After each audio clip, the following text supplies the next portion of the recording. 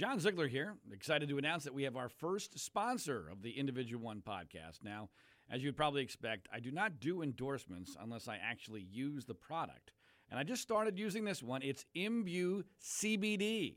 If you're a golf fan like I am, and you've probably read about how CBD is all the rage with all sorts of respected people raving about the various positive physical aspects of CBD, especially among people like me who are, let's face it, starting to feel the impact of aging. Recently, I started trying multiple products from Imbue CBD, and I can already tell that, among other things, I am for sure sleeping more soundly. And my wife says she loves the Imbue CBD facial cream, although, to be honest, she doesn't need it. In case you haven't heard, CBD is the powerful extract from the hemp version of cannabis. And while it may offer many of the health benefits of marijuana, there's no high, it's legal, and doesn't require a prescription. The source I trust for CBD is Imbue CBD. This is a top-of-the-line product and classy in every way. Consequently, Imbue CBD is not inexpensive, but I got you a discount to explore all the many ways CBD might be able to help you. Go to imbuecbd.com and get 25% off when you enter John Z. Again, enter John Z for 25% off at imbuecbd.com. That's imbuecbd.com, promo code John Z.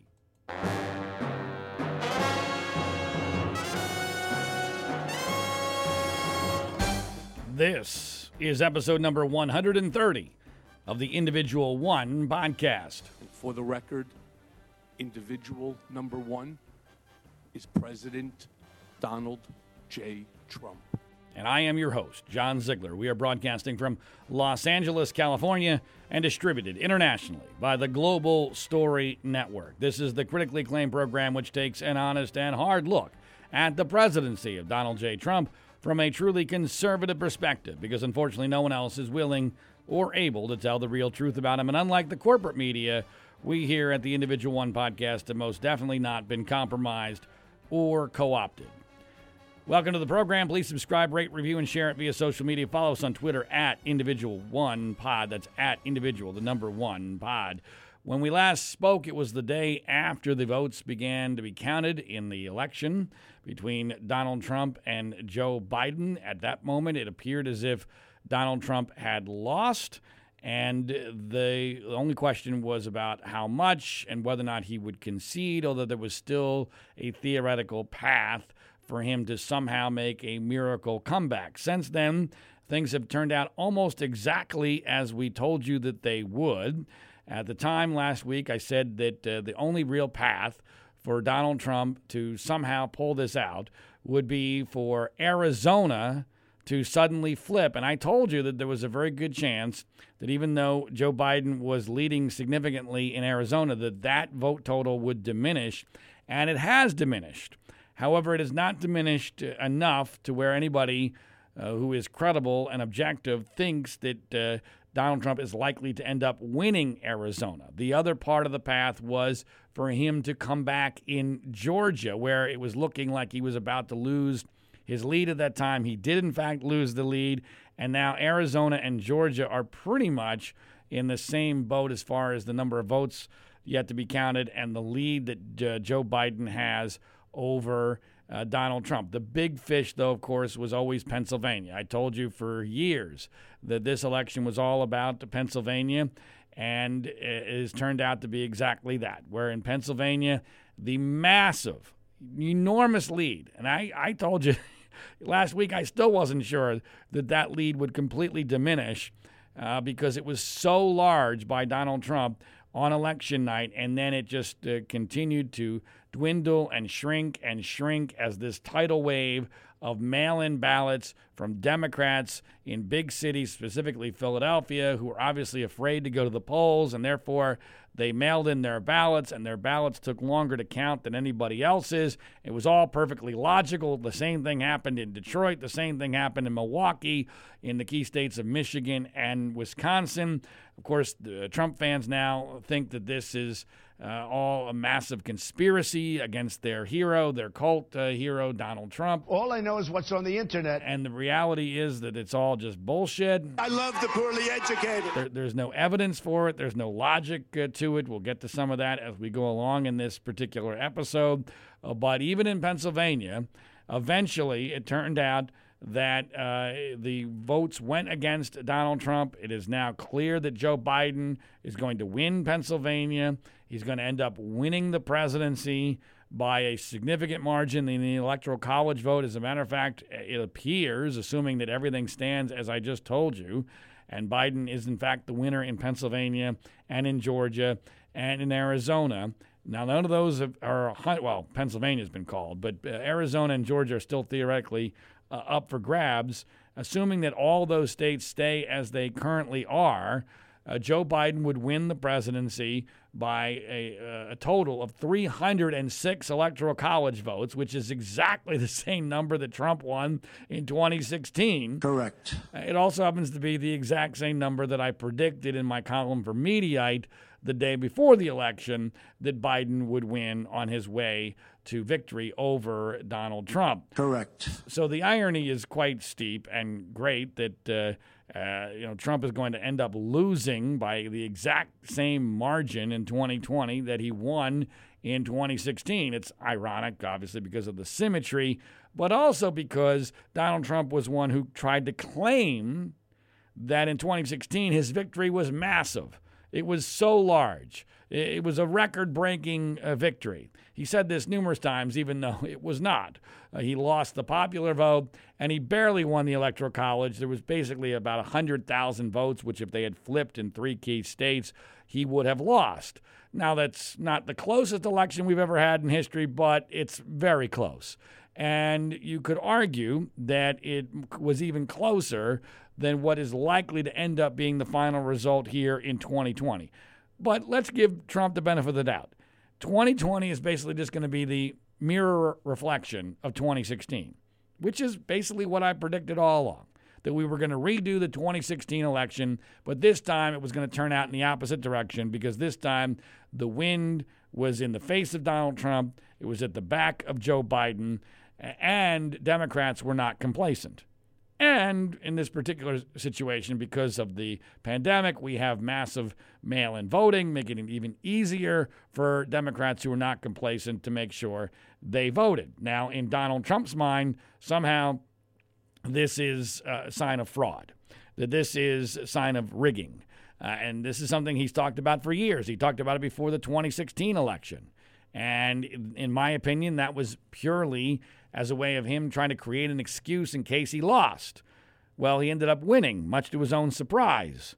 And then now in 2020, he's breaking out the same exact excuse. He said several times the only way he loses this election is if it's rigged against him. Correct. And his cult has completely jumped on board that way of thinking. And his cult is probably stronger now than it has ever been, especially since, let's face it, Donald Trump lost, but he got a hell of a lot of votes. He got well over 70 million votes nationwide, despite an unprecedented media attack against him, despite being accused of killing, effectively, over 230,000 people because of the coronavirus pandemic, which was just absurd. It's just flat out ridiculous. But that's what the media did. That's how much against him they were. That absolutely energized his base because they were infuriated by it. They knew how unfair that was. And so everybody turned out. It was record turnout in every possible way. The votes were counted in a very logical fashion, but make no mistake, Trump showed just how incredibly popular he is among the Republican base, both with his rallies and with the turnout, even in key states. He did not lose any of those key states because his people did not turn out. His people turned out in huge, huge numbers, and that has ramifications for the future of the Republican Party as well as the country as a whole. But let's just go through the timeline of how this all went down. So we spoke last Wednesday on the podcast. It sure looked as if Trump had lost. There was still this tiny path for him to make a comeback, especially if Arizona turned out as some had expected. It went in his direction, but it does not look as if he's going to end up winning Arizona. And without Arizona, he can't really get into the ballgame. Just to be clear what this theoretical path was, and in the minds of Trump fans still is, You flip Arizona and Georgia, and you get it into Pennsylvania. That's the key. You've got to get it into Pennsylvania because in Pennsylvania you've got a bunch of things going on. You've got controversy over the whole issue of naked ballots and the very weird rules that were created there as far as what ballots would be accepted, which would be legitimate, which would not be legitimate. You've got a major city there in Philadelphia, which is Democratic ruled, has a history of corruption that came in with a ton of votes for Joe Biden. Now, to be clear, this is, it's very, very difficult to prove a negative. So how do you prove that corruption did not happen? And in the minds of the Trump voter and now most of the Republican Party, unfortunately, because they have to obey the orders of their king, Donald Trump, somehow anything that is a result that doesn't feel right or is in some way a contradiction to what they were expecting is inherently fraudulent. It's not just reason for skepticism, it's inherently ipso facto evidence of fraud. Now, that's not the way this is supposed to work. You're supposed to have actual evidence of something that you're going to make a claim that's that dramatic. You're claiming that an election was stolen. That requires enormous evidence. That is an incredibly serious allegation, one that should only be made under the most dramatic of circumstances. And here you're just making it based upon, look, it's just amazing that how these votes came in at the last minute and they all went for Joe Biden, and statistically this doesn't make sense to us. That's bullshit.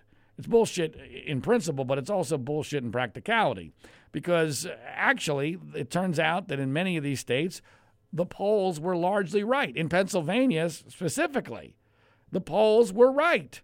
The final polls indicated that Joe Biden would win by a point or two. Now, Trump did better than that, it looks like.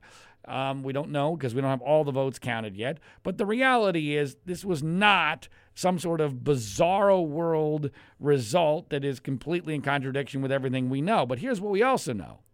See, we have this thing called the 2016 election. And I have used that as the touchstone. I mean, I've looked at this entire 2020 as basically a mulligan, to use a golf term. This is a provisional shot. You get to redo it. And when you do that, you have the knowledge that you gained in 2016. So we have the vote totals from 2016 to compare this to. And guess what happened in Philadelphia? Philadelphia is the centerpiece of the entire theory that Rudy Giuliani and Donald Trump and the Trump sycophants are throwing out there. Lindsey Graham, same thing. Philadelphia, Philadelphia, Philadelphia. Well, in Philadelphia, guess what happened? This is where I grew up, by the way, and I'm fully aware. Philadelphia is a Democratic-run, corrupt city. No question about that. There's no question that most of the leadership in Philadelphia would fix the election against Donald Trump if they were able to. They would do that. That's not in question. Intent or desire, motivation, I get it. But you still have to be able to do it. And there still has to be evidence that it actually happened. Well, bizarrely, and I tweeted this out. Jake Tapper of CNN retweeted it, and I knew he probably would because he's from Philadelphia, and so he understands this. Donald Trump actually got more votes out of Philadelphia in 2020 than he did in 2016. Correct. And it's not just because turnout was better because of the mail-in voting. It looks like his percentage of the vote is going to be higher in Philadelphia in 2020 than it was in 2016. Correct. And so what is the theory here? What is the theory? That somehow there was a massive conspiracy to rig the election against Donald Trump using Philadelphia as the centerpiece of this scheme, because that's where all the Democratic votes are, many of them. Not, by the way, it's not just Philadelphia. I mean, the whole southeastern portion of Pennsylvania has a huge population. Philadelphia really isn't that large of a voting block. It's not, the Philadelphia county is not all that significant. I mean, there was a huge margin for Biden out of there, just like there was for Hillary Clinton in 2016. And it's way more than the margin of victory is going to be statewide. But, that doesn't mean anything because that's where all the Democratic votes are. Almost everybody in Philadelphia is a Democrat. The large black population, 90-some% of which are going to vote for the Democratic candidate, especially Joe Biden. But it doesn't make any damn sense that if there was some sort of rigging, some sort of stealing, that Donald Trump's vote total would be better in 2020 than it was in 2016. In fact, you could argue the easiest way to rig an election is if you lose votes, not if you create them. Creating votes is far more problematic, far more vulnerable to some sort of criminal prosecution, far more difficult to do, takes far more effort. If you really want to rig an election, you get rid of votes for the other guy. Well, why didn't that happen? It didn't happen because there was no conspiracy. There was no conspiracy there. And you know who was saying that there was no conspiracy there? The Philadelphia police commissioner, who bizarrely, I didn't even realize this, happens to be apparently a Republican. I mean, so he was on CNN today, and he really laid it out. I mean, I got to give him credit. A guy by the name of Al Schmidt. Al Schmidt went on CNN and made it very, very clear that this is all bullshit, what you're hearing about Philadelphia, that there's nothing to this, that if there was, he would know about it, and he would be the first to investigate it. And here's what it sounded like when he went on CNN to lay down some truth. And I ask you this not just as a city commissioner, but as a Republican city commissioner, given where we are right now. What evidence of any widespread fraud have you seen in the count in Philadelphia? I have not. If evidence of widespread fraud or evidence of any fraud at all is brought to our attention, we take a look at it and we refer it to law enforcement, as we always do in every election. I have seen the most fantastical things on social media, making completely ridiculous allegations that have no basis in fact at all, and see them spread. And I realize a lot of people are happy about this election, and a lot of people are not happy about this election. One thing I can't comprehend is how hungry people are to consume lies and to consume information that is not true. What information is not true, to be clear? Just the other day, I saw something that it was a long list of people that they said were dead voters who voted in Philadelphia. So when we took a break between everything else that we're doing, we looked it up, each one of them, to see what their vote history was. Not a single one of them voted in Philadelphia after they died. It's one of these things that kind of bounces around out there, that echoes around, that people say from one to another. They heard something, or they heard from someone who saw something that they think might have been X, Y, or Z. And it's really impossible to keep up with those. Now, be clear, I referred to him as the police commissioner. He's a city commissioner, Al Schmidt. But that is incredibly powerful, coming from a Republican in Philadelphia, saying this is all bullshit. Now, of course, I'm sure he's going to be excommunicated now, because he just committed a sin within the Republican Party. Blasphemer! I mean, you're not allowed now, as a Republican, to condemn the unsubstantiated allegation of voter fraud against Donald Trump. That is now part of the religion. Blasphemy! He said it again! And I believe that Al Schmidt is telling the truth, because I've seen no logic. I've seen no evidence of it. There would be massive amounts of evidence of it. Here's what really happened in Philadelphia. The margins almost everywhere in the state were slightly better for Joe Biden in 2020 than they were for Hillary Clinton in 2016. Why is that? Because you had an increase in turnout because of mail-in balloting and because Trump lost a significant number of suburban moms outside of Philadelphia and Pittsburgh. Correct. That's exactly what I told you was going to happen, and that's exactly what happened. It wasn't a huge number, but it doesn't take a huge number. When you have the other side increase their turnout, one, because they're pissed off, and two, because it's easier to vote. And when you lose a segment of your key voting demographic, even by just a little bit, it's going to translate into a big difference in the numbers. So a 40-some thousand vote victory in 2016 turns into what looks like at least a 50,000, if not more, loss in 2020. And to be clear, 40, 50, 60,000 votes, yes, Pennsylvania is a big state, is not that close. It is not in the realm of, okay, voter fraud might have impacted the results of the election. You remember, back in 2000, the reason why Florida was such a perfect storm was that it was going to decide the election on its own. See, in this case, we need, Georgia to flip if you're a Trump fan. You need Arizona to flip if you're a Trump fan, just to get it into Pennsylvania. But Florida, in and of itself, was deciding who the next president of the United States was going to be between George W. Bush and Al Gore. And the differential was less than 1,000 votes. Almost immediately, like the next day or two, it was less than 1,000 in a state that's larger than Pennsylvania. So the idea that somehow, wow, this is just such a razor-thin margin, and therefore, this could have gone either way, and this is still up in the air. It's just not true. It's just utterly absurd. It's just flat out ridiculous, especially without any evidence. And I can't emphasize enough how important it is that if you're going to make an allegation of this severity, especially coming from the President of the United States, where you're going to influence negatively the faith that the American public, at least half of the American public or close to half of the American public, has in the electoral system, which is the bedrock of democracy. If you're going to do that, if you're going to go and you're effectively going to an 11 on the 10 scale, if you're going to go to 11, you better have something to back it up.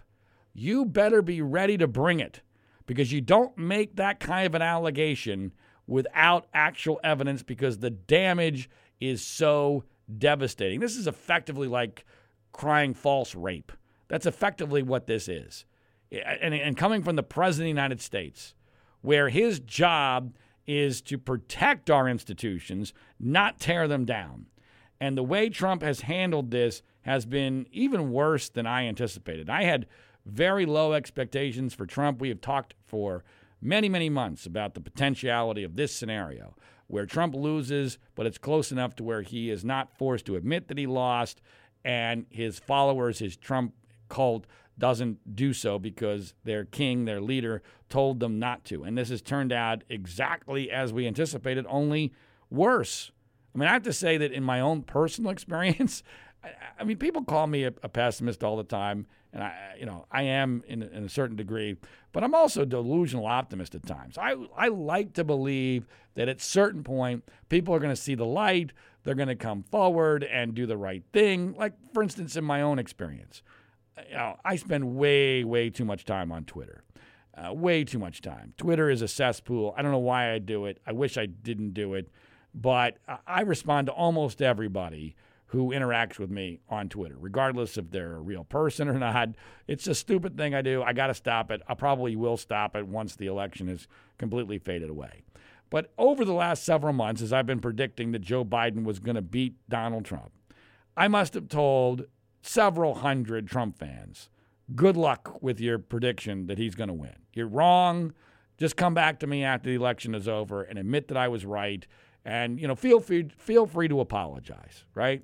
And that's all I ever ask is just, look, I'm telling you I'm right, and you can believe whatever you want, but when it turns out I am right, come back and apologize, or at least just acknowledge, hey, John, you're right, sorry I doubted you. Has that happened at all? Has that happened even a little bit?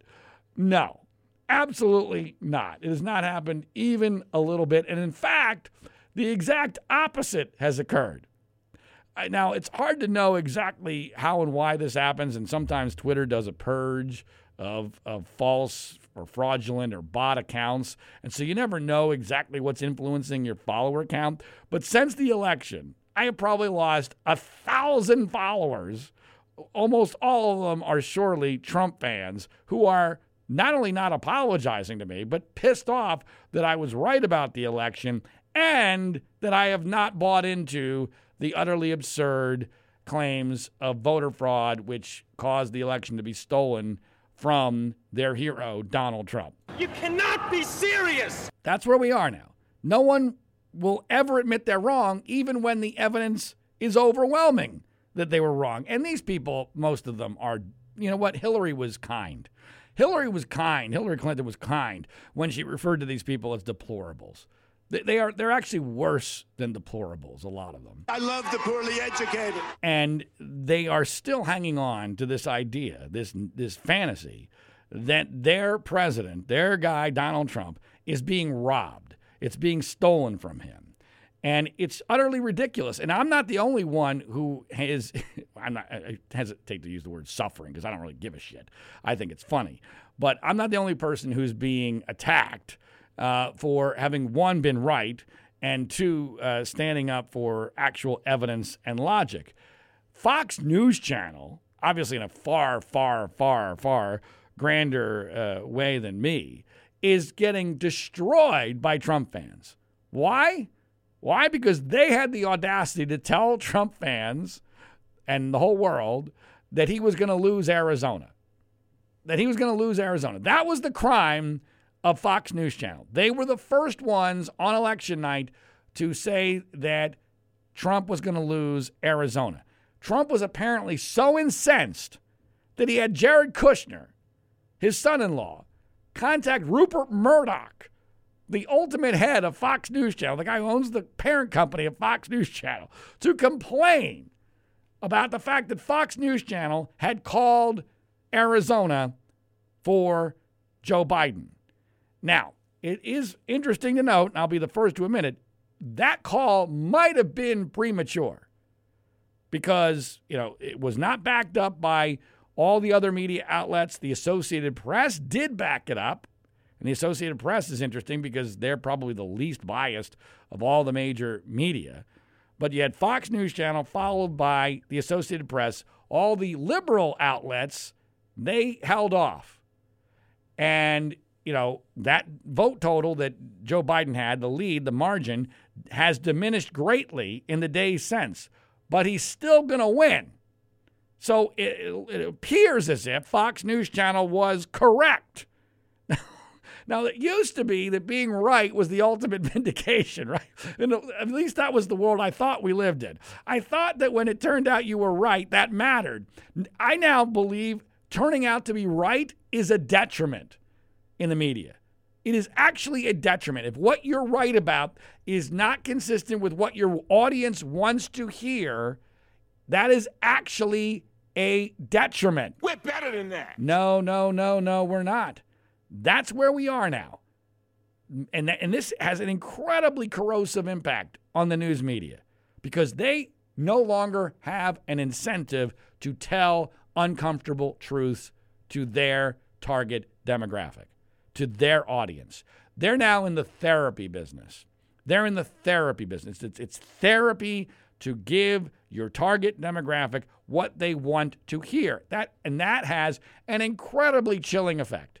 I mean, do you think that, and I don't know for sure what the culture is within Fox News Channel, but I would be shocked that if next time around in a similar situation, Fox thinks twice before making a call against a popular Republican like that. Now, it's possible that they're fine with it because they're done with Trump at the corporate level, and they want to try to show the world that they're done with Trump. I'm open to that narrative, but the larger reality still stands because this is emblematic of something that I see all the time in my own life and in my observation of the news media, where no one wants to tell their audience something that's going to piss them off because they'll unfollow you on Twitter, they'll turn the TV off, they'll stop clicking on your internet articles, and it's not good for business. The business model is based on providing therapy, especially in the political realm, for your target demographic. So Fox has gotten absolutely crushed for not just the Arizona call, but also because they have had the audacity to push back, at least during the daytime, against the claims of election fraud.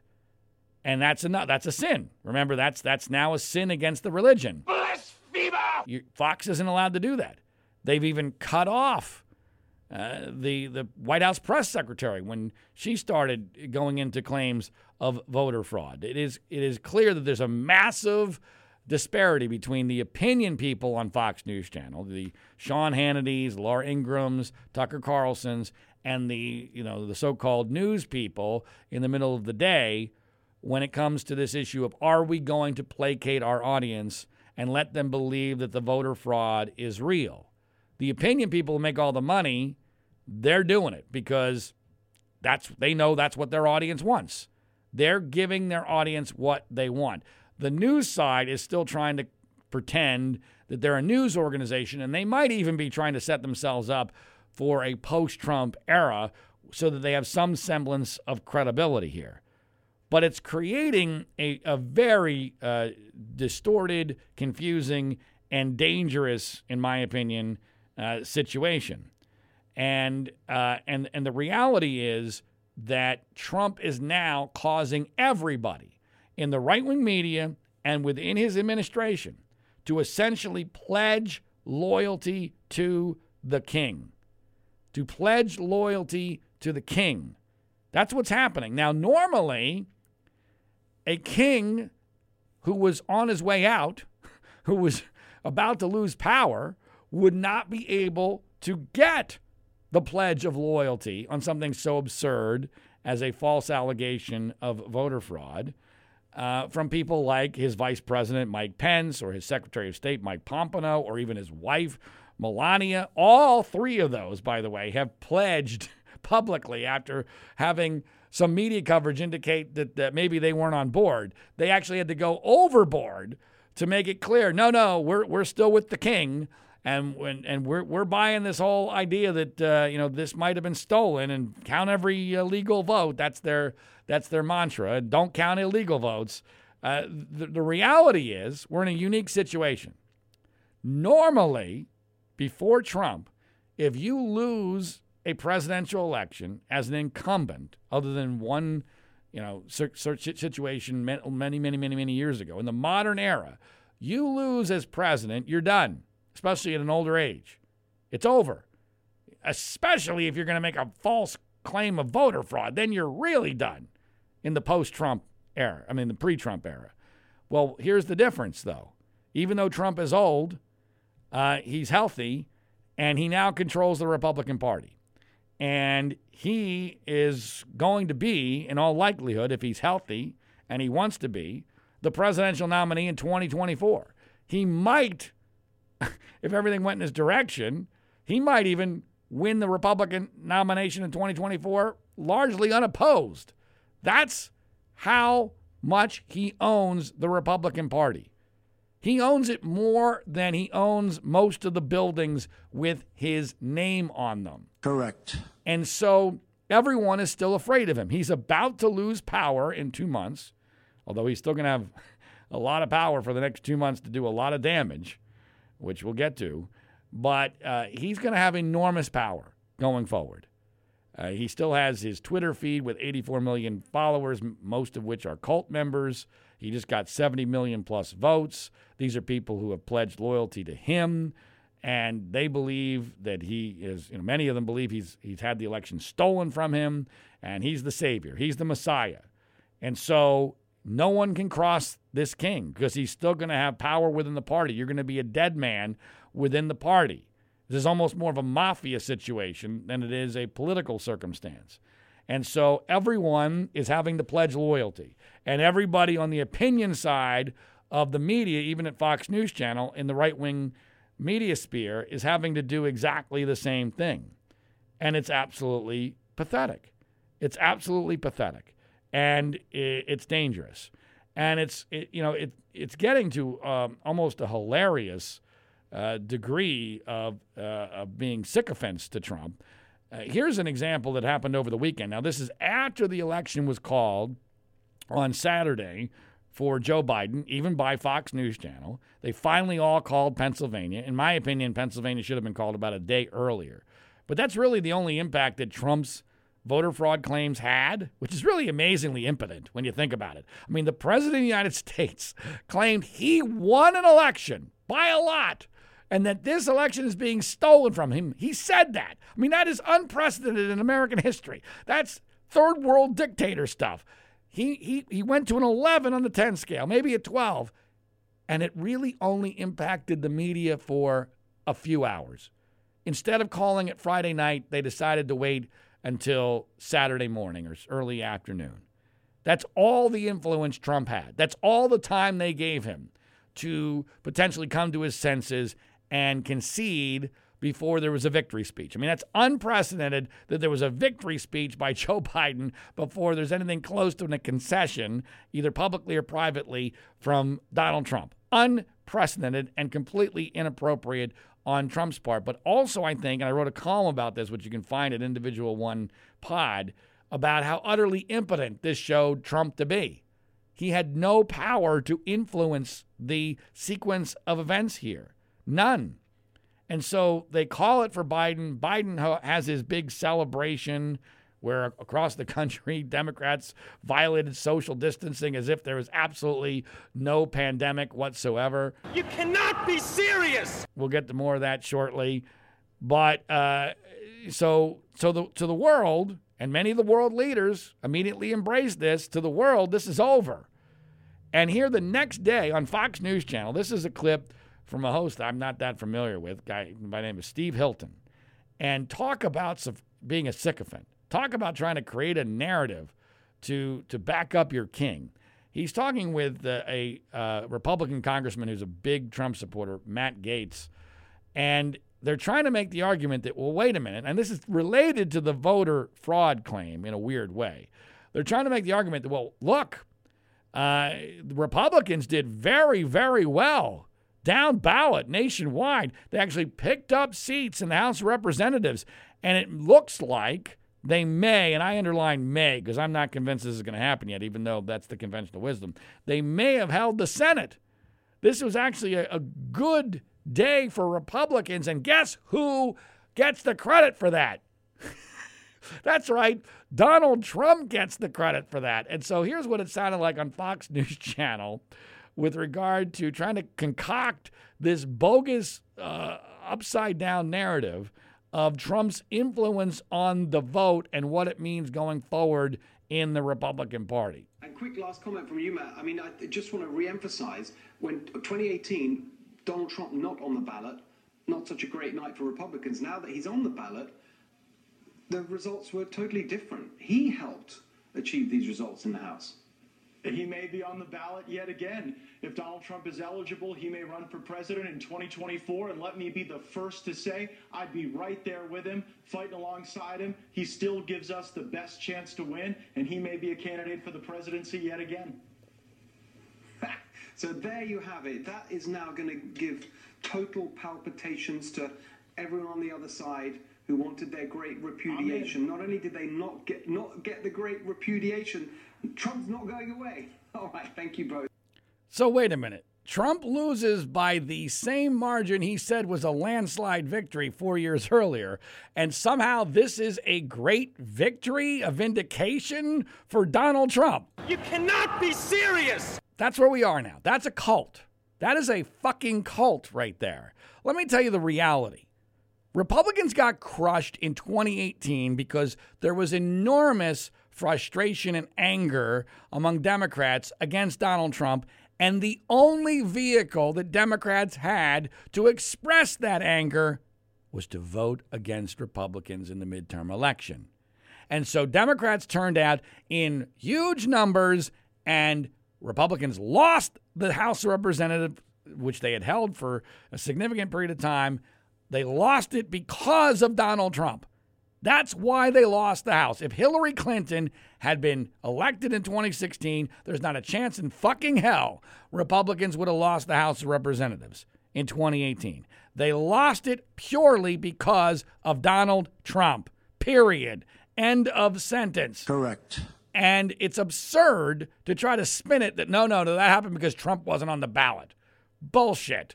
And the idea that somehow because Republicans did better in 2020 when Trump was on the ballot, that's a vindication of him is completely absurd, because here's the difference. Now, bear with me here. This is probably very difficult for Trump supporters to understand. I love the poorly educated. But when you went to the ballot in 2020, guess what there was the option to do if you hated Donald Trump? There was the option to, wait for it, vote against Donald Trump specifically, and to vote in favor of Joe Biden.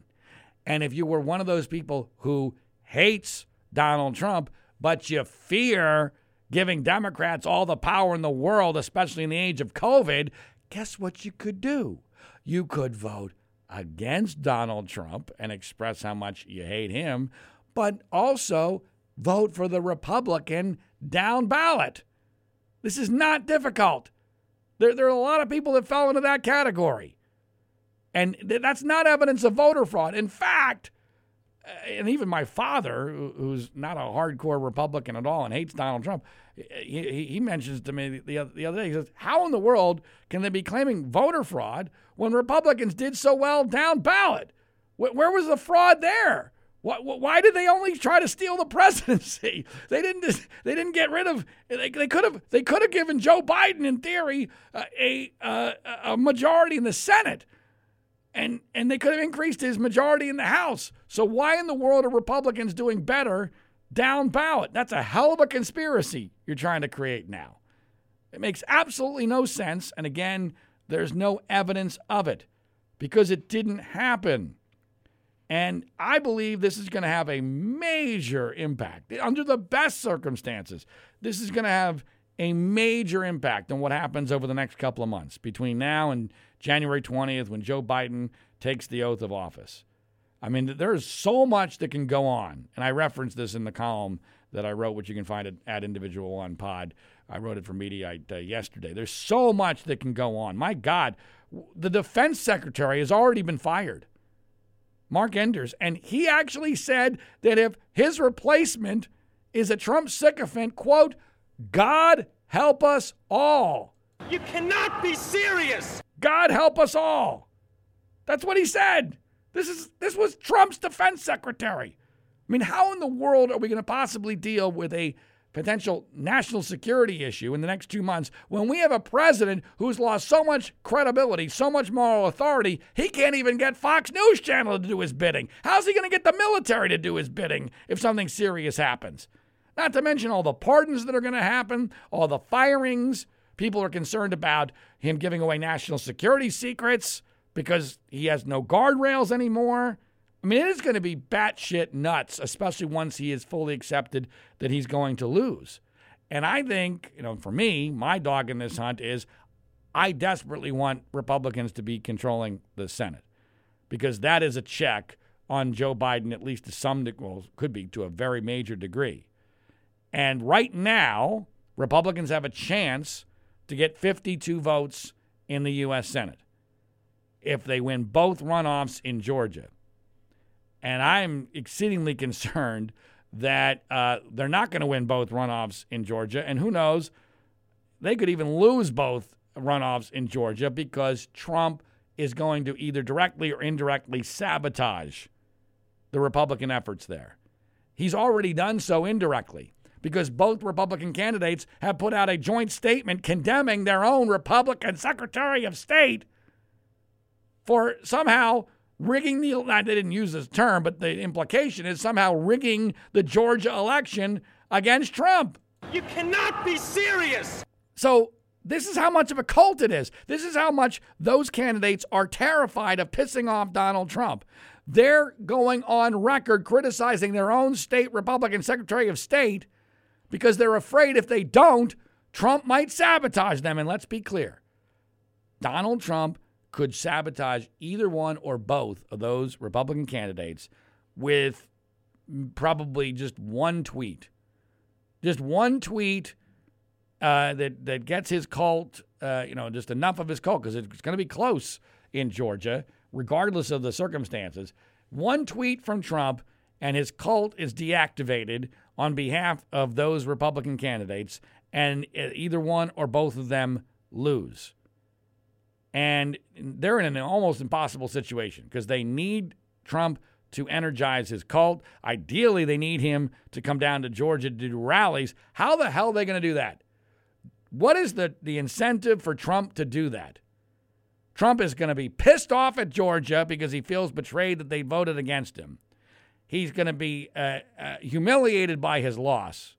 He doesn't give a rat's fucking ass whether or not Republicans control the U.S. Senate going forward. In fact, he might even have an incentive for them not to control the Senate going forward, because if he's thinking about 2024, the more chaos Biden can create, the better for him. So I am exceedingly concerned about what's going to happen in Georgia and the havoc that Trump is going to create because of his own narcissism and his own selfishness. And so basically, Katie bar the door at this point. Anything is possible going forward in the next couple of months. It's going to be nuts. It's going to be absolutely crazy. And I think we're going to see things that we never thought were conceivable before in the American electoral system, because our founding fathers never anticipated someone like Donald Trump being in this position where they're a narcissist, they've got a cult on their side, they don't give a shit about the country, they're only about themselves, and the election was close enough to where they're going to claim that it was stolen from them, and they still have eligibility to run again in the future. I mean, it is a perfect storm of circumstances that are going to get potentially crazy. Boy, that escalated quickly. We've probably not seen anything yet. I'm hoping I'm wrong on this one, but I think there's a good chance we haven't seen anything yet. Now, obviously, all of this is happening in the era of the pandemic. The numbers have gotten much, much worse here in America and across the world, which, in a logical world should work in two different directions, both against people like me as well as against people who have been in favor of lockdowns. I'll mention something about that in a moment. But I did find it particularly interesting and quite illustrative, quite illuminating, how the celebrations of Joe Biden's victory were handled by the news media and by his supporters. Let's be clear, Joe Biden's supporters have been by far the most in favor of restrictions on anything normal life, restrictions on any sort of events, no graduations, no funerals, protests for Black Lives Matter is fine, but no sporting events being held normally, wearing masks at all times. I told the story in last week's podcast where my heart sank when my daughter and I were canvassing the neighborhood, which normally does our Christmas lights, and the house that started the whole tradition had a Biden-Harris sign in their front lawn, and I knew, oh my God, we're in big trouble because they're not going to do it. And sure enough, one of the neighbors told us they're not going to do it because they don't want to be part of some sort of potential super spreader event where they're incentivizing people to walk around outside to watch Christmas lights. That's how insane it's gotten. That's how political it is. And so that's what we've been told by Biden supporters and by Biden himself for months. And what happens when he wins? Massive celebrations all over the country. No social distancing. People on top of each other outside the White House. Times Square, I found it particularly hilarious because, on New Year's Eve, I'm sure there's not going to be any sort of New Year's Eve celebration. Times Square, which is usually packed, I'm guessing is probably not going to have any crowd at all if they even have any sort of an event. Yet, when Biden wins, the place is almost as packed as it was, not quite, but almost as packed as it normally is for New Year's Eve. And, the news media, which has been completely on board with Biden, completely on board with all the COVID restrictions, even the ones that make absolutely no sense whatsoever, occasionally, even they feel a little uncomfortable about what the television pictures were showing. And I found it particularly hilarious and very, very telling that as CNN was awaiting Joe Biden to give his victory speech, they were showing live hundreds of Biden supporters in Delaware who were celebrating where Biden was about to give his speech, but they were not socially distant at all. Now, it was dark, so it's difficult to tell for sure how many people were wearing masks and how many were not. Clearly, a lot were wearing masks. It seemed to me as if some were not. But the most obvious issue is this was a crowd that was not socially distancing. And Anderson Cooper, who's a clear lib, and Van Jones, who's an overt liberal commentator, happens to be a black man.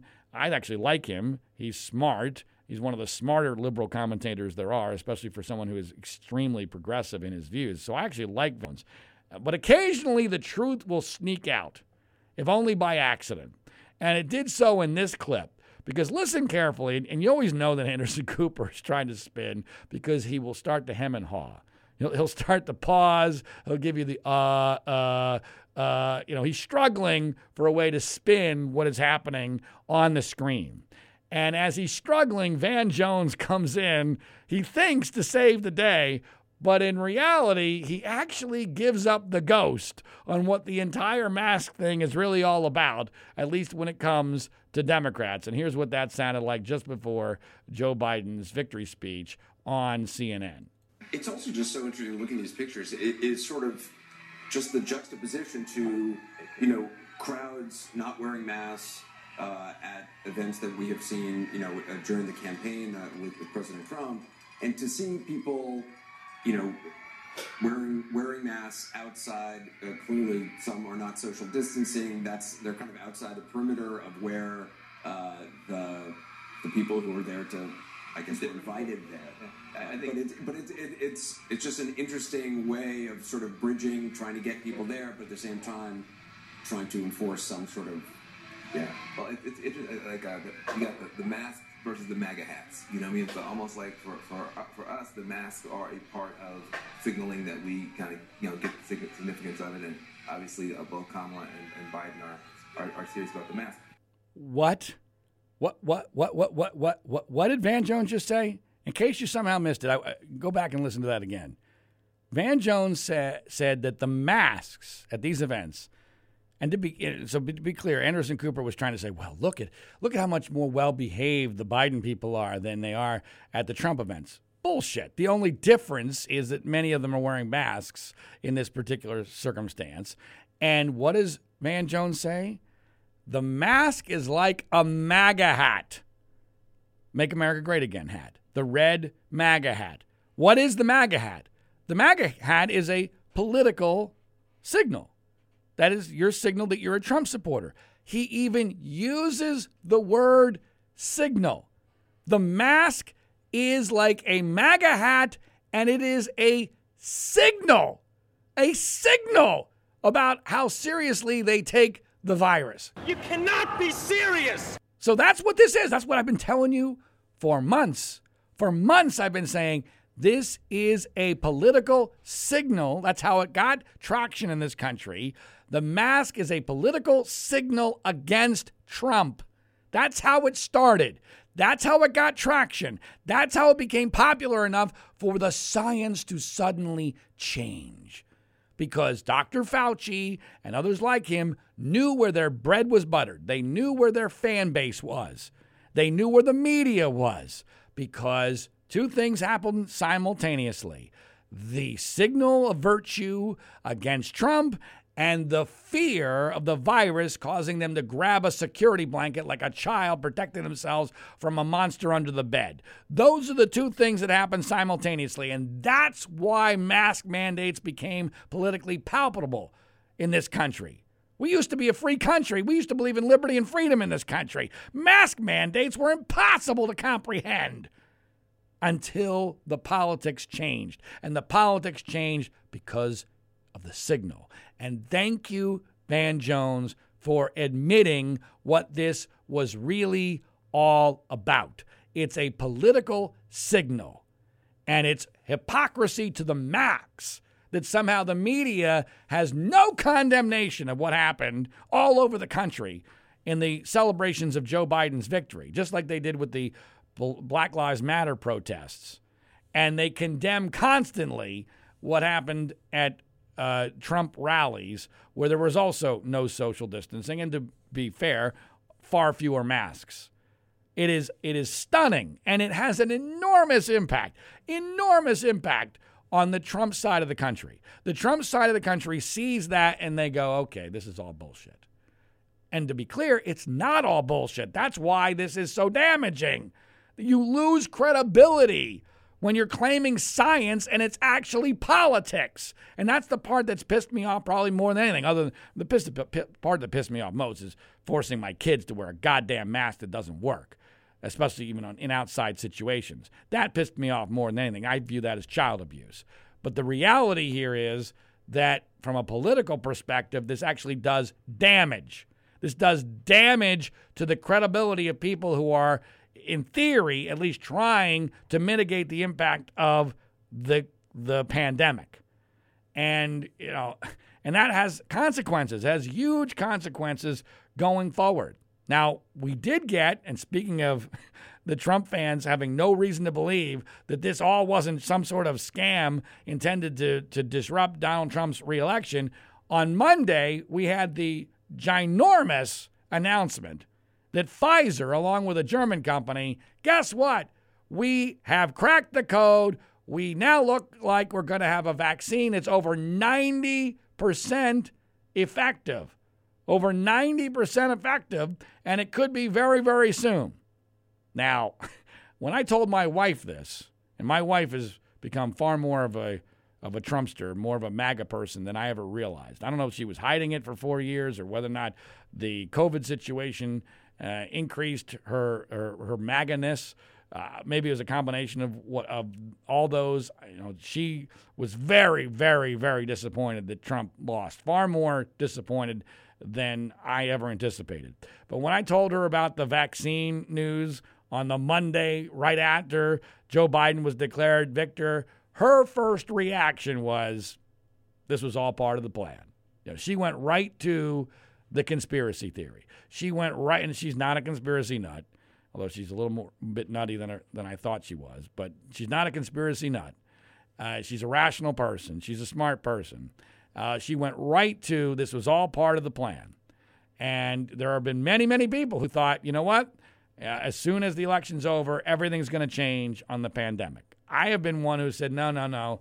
It's not going to start to change until after the inauguration, and then we're going to need several months where Democrats are going to be able to pretend that they fixed the virus. Trump couldn't do it. We were victorious, and then we can finally get to some semblance of a normal life. And I've thought that it's not going to be till July of next year when we're going to see the first signs of normalcy, because politically that is the time period that makes the most sense, and that gives you enough time to reopen schools in 2021 and get football back together and life back together, and it's a July 4th holiday. That's just my theory on how this is all going to go down, and they're going to claim that masks are the reason why, along with, I guess, the vaccine, that they were able to come to a victory over the COVID virus when Trump was not able to do so.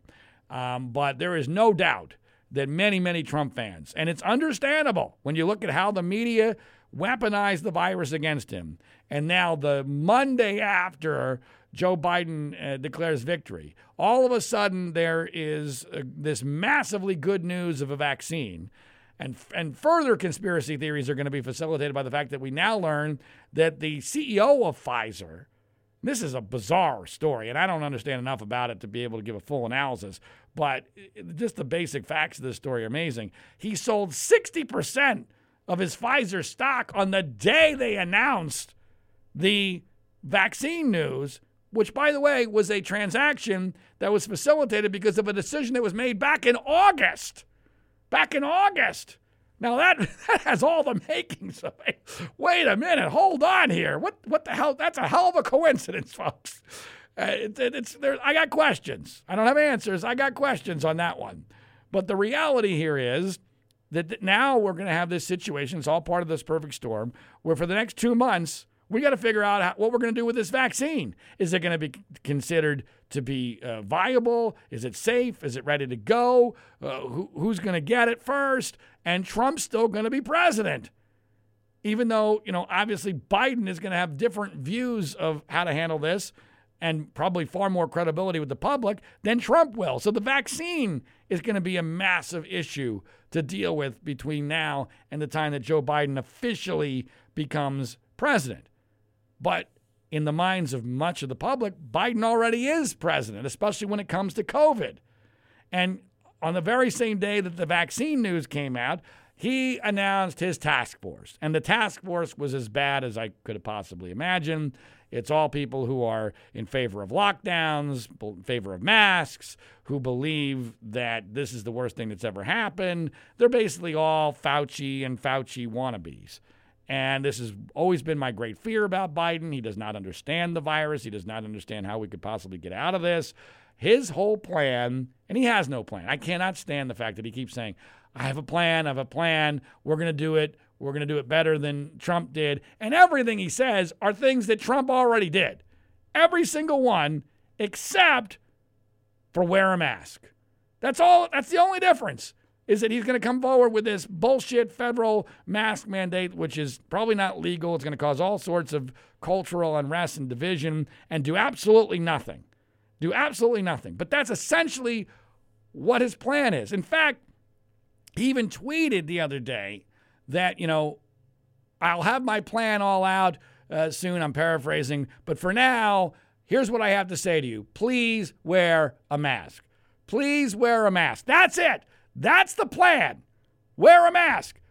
People are already wearing masks, especially here in California, where the numbers are continuing now to actually go back up again for whatever reason they are. Hospitalizations, no, but cases, yes. And across much of the country, Illinois is another perfect example of a place, complete liberal bastion. The cases are way up. Hospitalizations are up.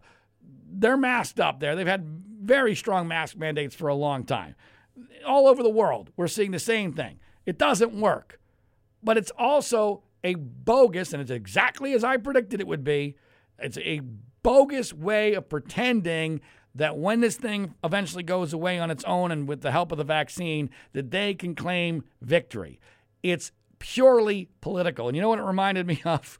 Bizarrely, it reminded me of a scene in a very famous movie called A Christmas Story, where the main character, the kid Ralphie, is so anticipating having cracked this code. He's been working on this for weeks and weeks, getting all these secret code messages to crack what the code is in this game that he was playing. This is, back in the old days when kids didn't have video games or internet or anything like this. And so Ralphie is all excited to finally crack this secret code. And what he ends up getting is not at all what he had hoped. He ends up getting a commercial. And that's what it kind of reminded me of, was that Joe Biden, is having us anticipate this great plan that he's been keeping from us to save us all from COVID. And the answer is, wear a mask? Well, here's what it reminded me of from that scene in A Christmas Story. Yes.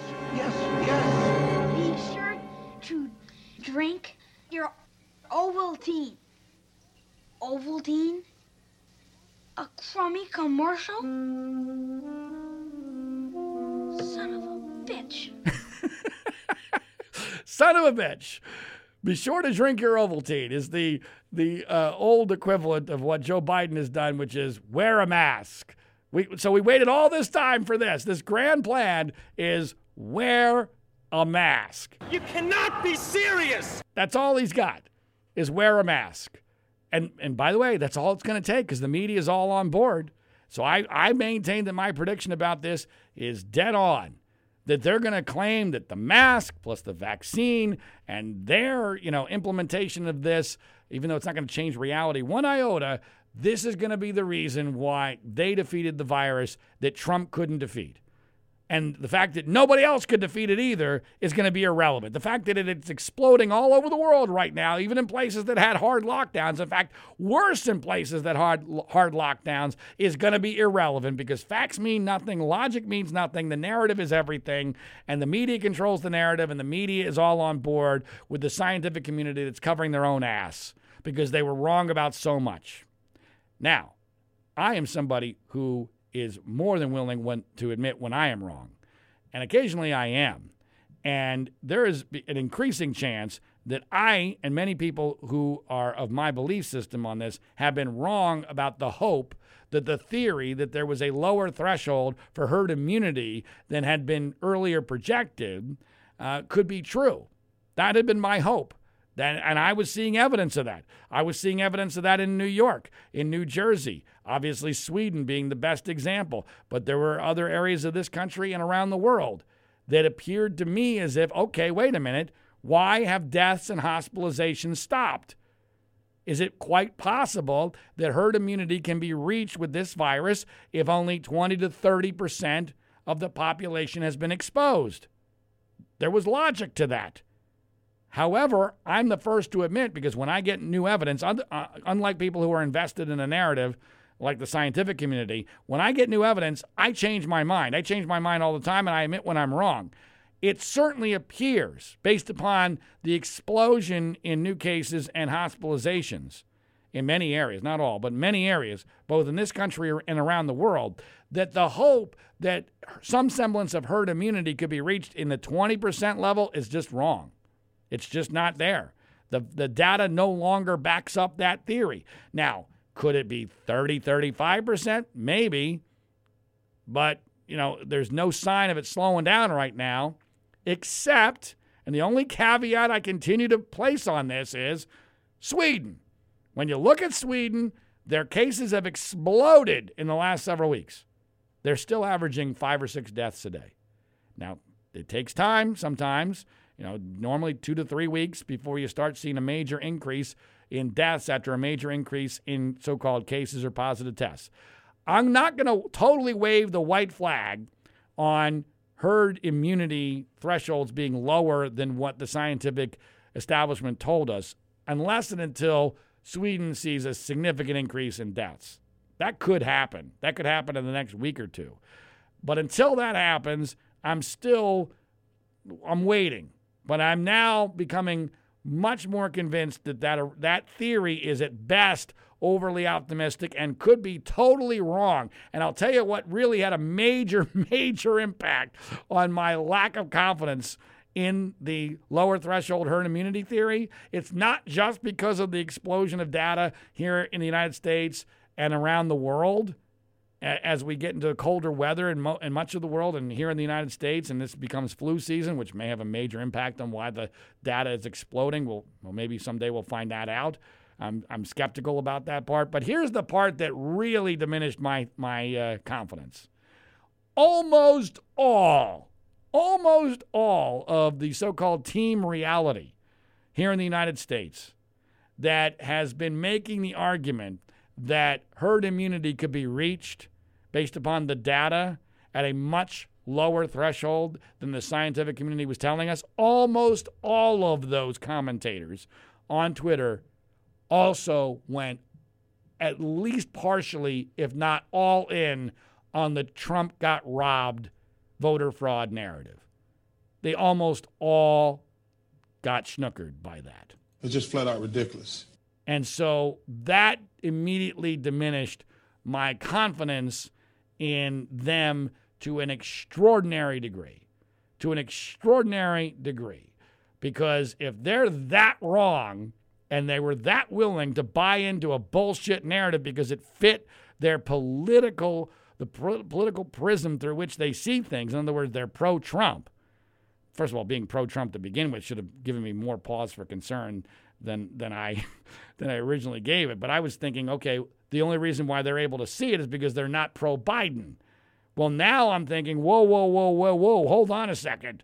These people are almost all in the category of Trump's getting robbed to a certain degree. You know, some are just playing footsie with the theory. Some are all in on the theory. And so it has eviscerated their credibility with me. So now I'm going purely by the data, and even though there's massive problems with the data sucks. We've talked about that constantly. I'm not waving the white flag, but the white flag has been constructed, and it's by my side. So I am very close to waving the white flag on the lower threshold herd immunity theory, and I would be happy. I would be happy to make this deal. I will be fully willing to 100% admit I and others were wrong about the lower threshold herd immunity theory if the hard lockdown people would be willing to admit they were wrong about the net impact of hard lockdowns. Unfortunately, there's no way they're going to make that deal, and we're seeing it all over the country, all over the world, where we've learned nothing in 8 months. We've learned nothing. Lockdowns don't work. They don't stop the virus eventually. You can run, but you cannot hide. You can pay me now or you can pay me later. The virus is going to do what the virus is going to do. You might be able to influence it a little bit in the short run, but in the long run, you're paying a very dear price, both economically, culturally, and medically.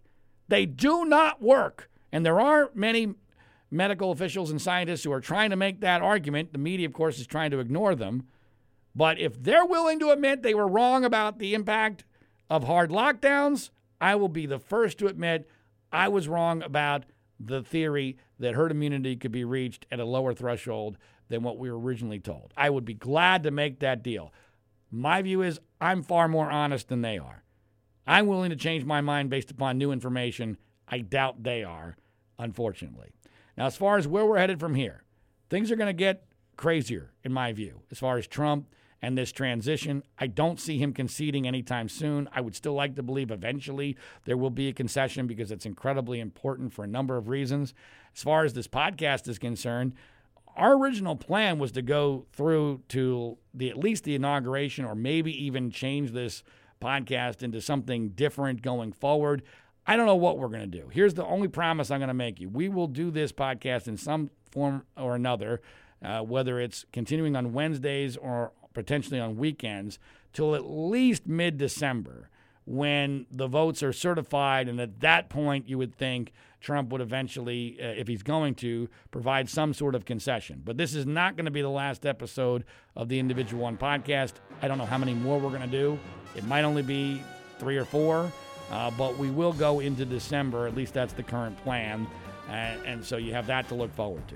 As is always the case, please remember to subscribe, rate, review, and share this podcast via social media. Follow us on Twitter @IndividualOnePod. That's @Individual1Pod. Until next time, which we expect to be next Wednesday, my name is John Ziegler. Thanks for listening. This is the Global Story Network.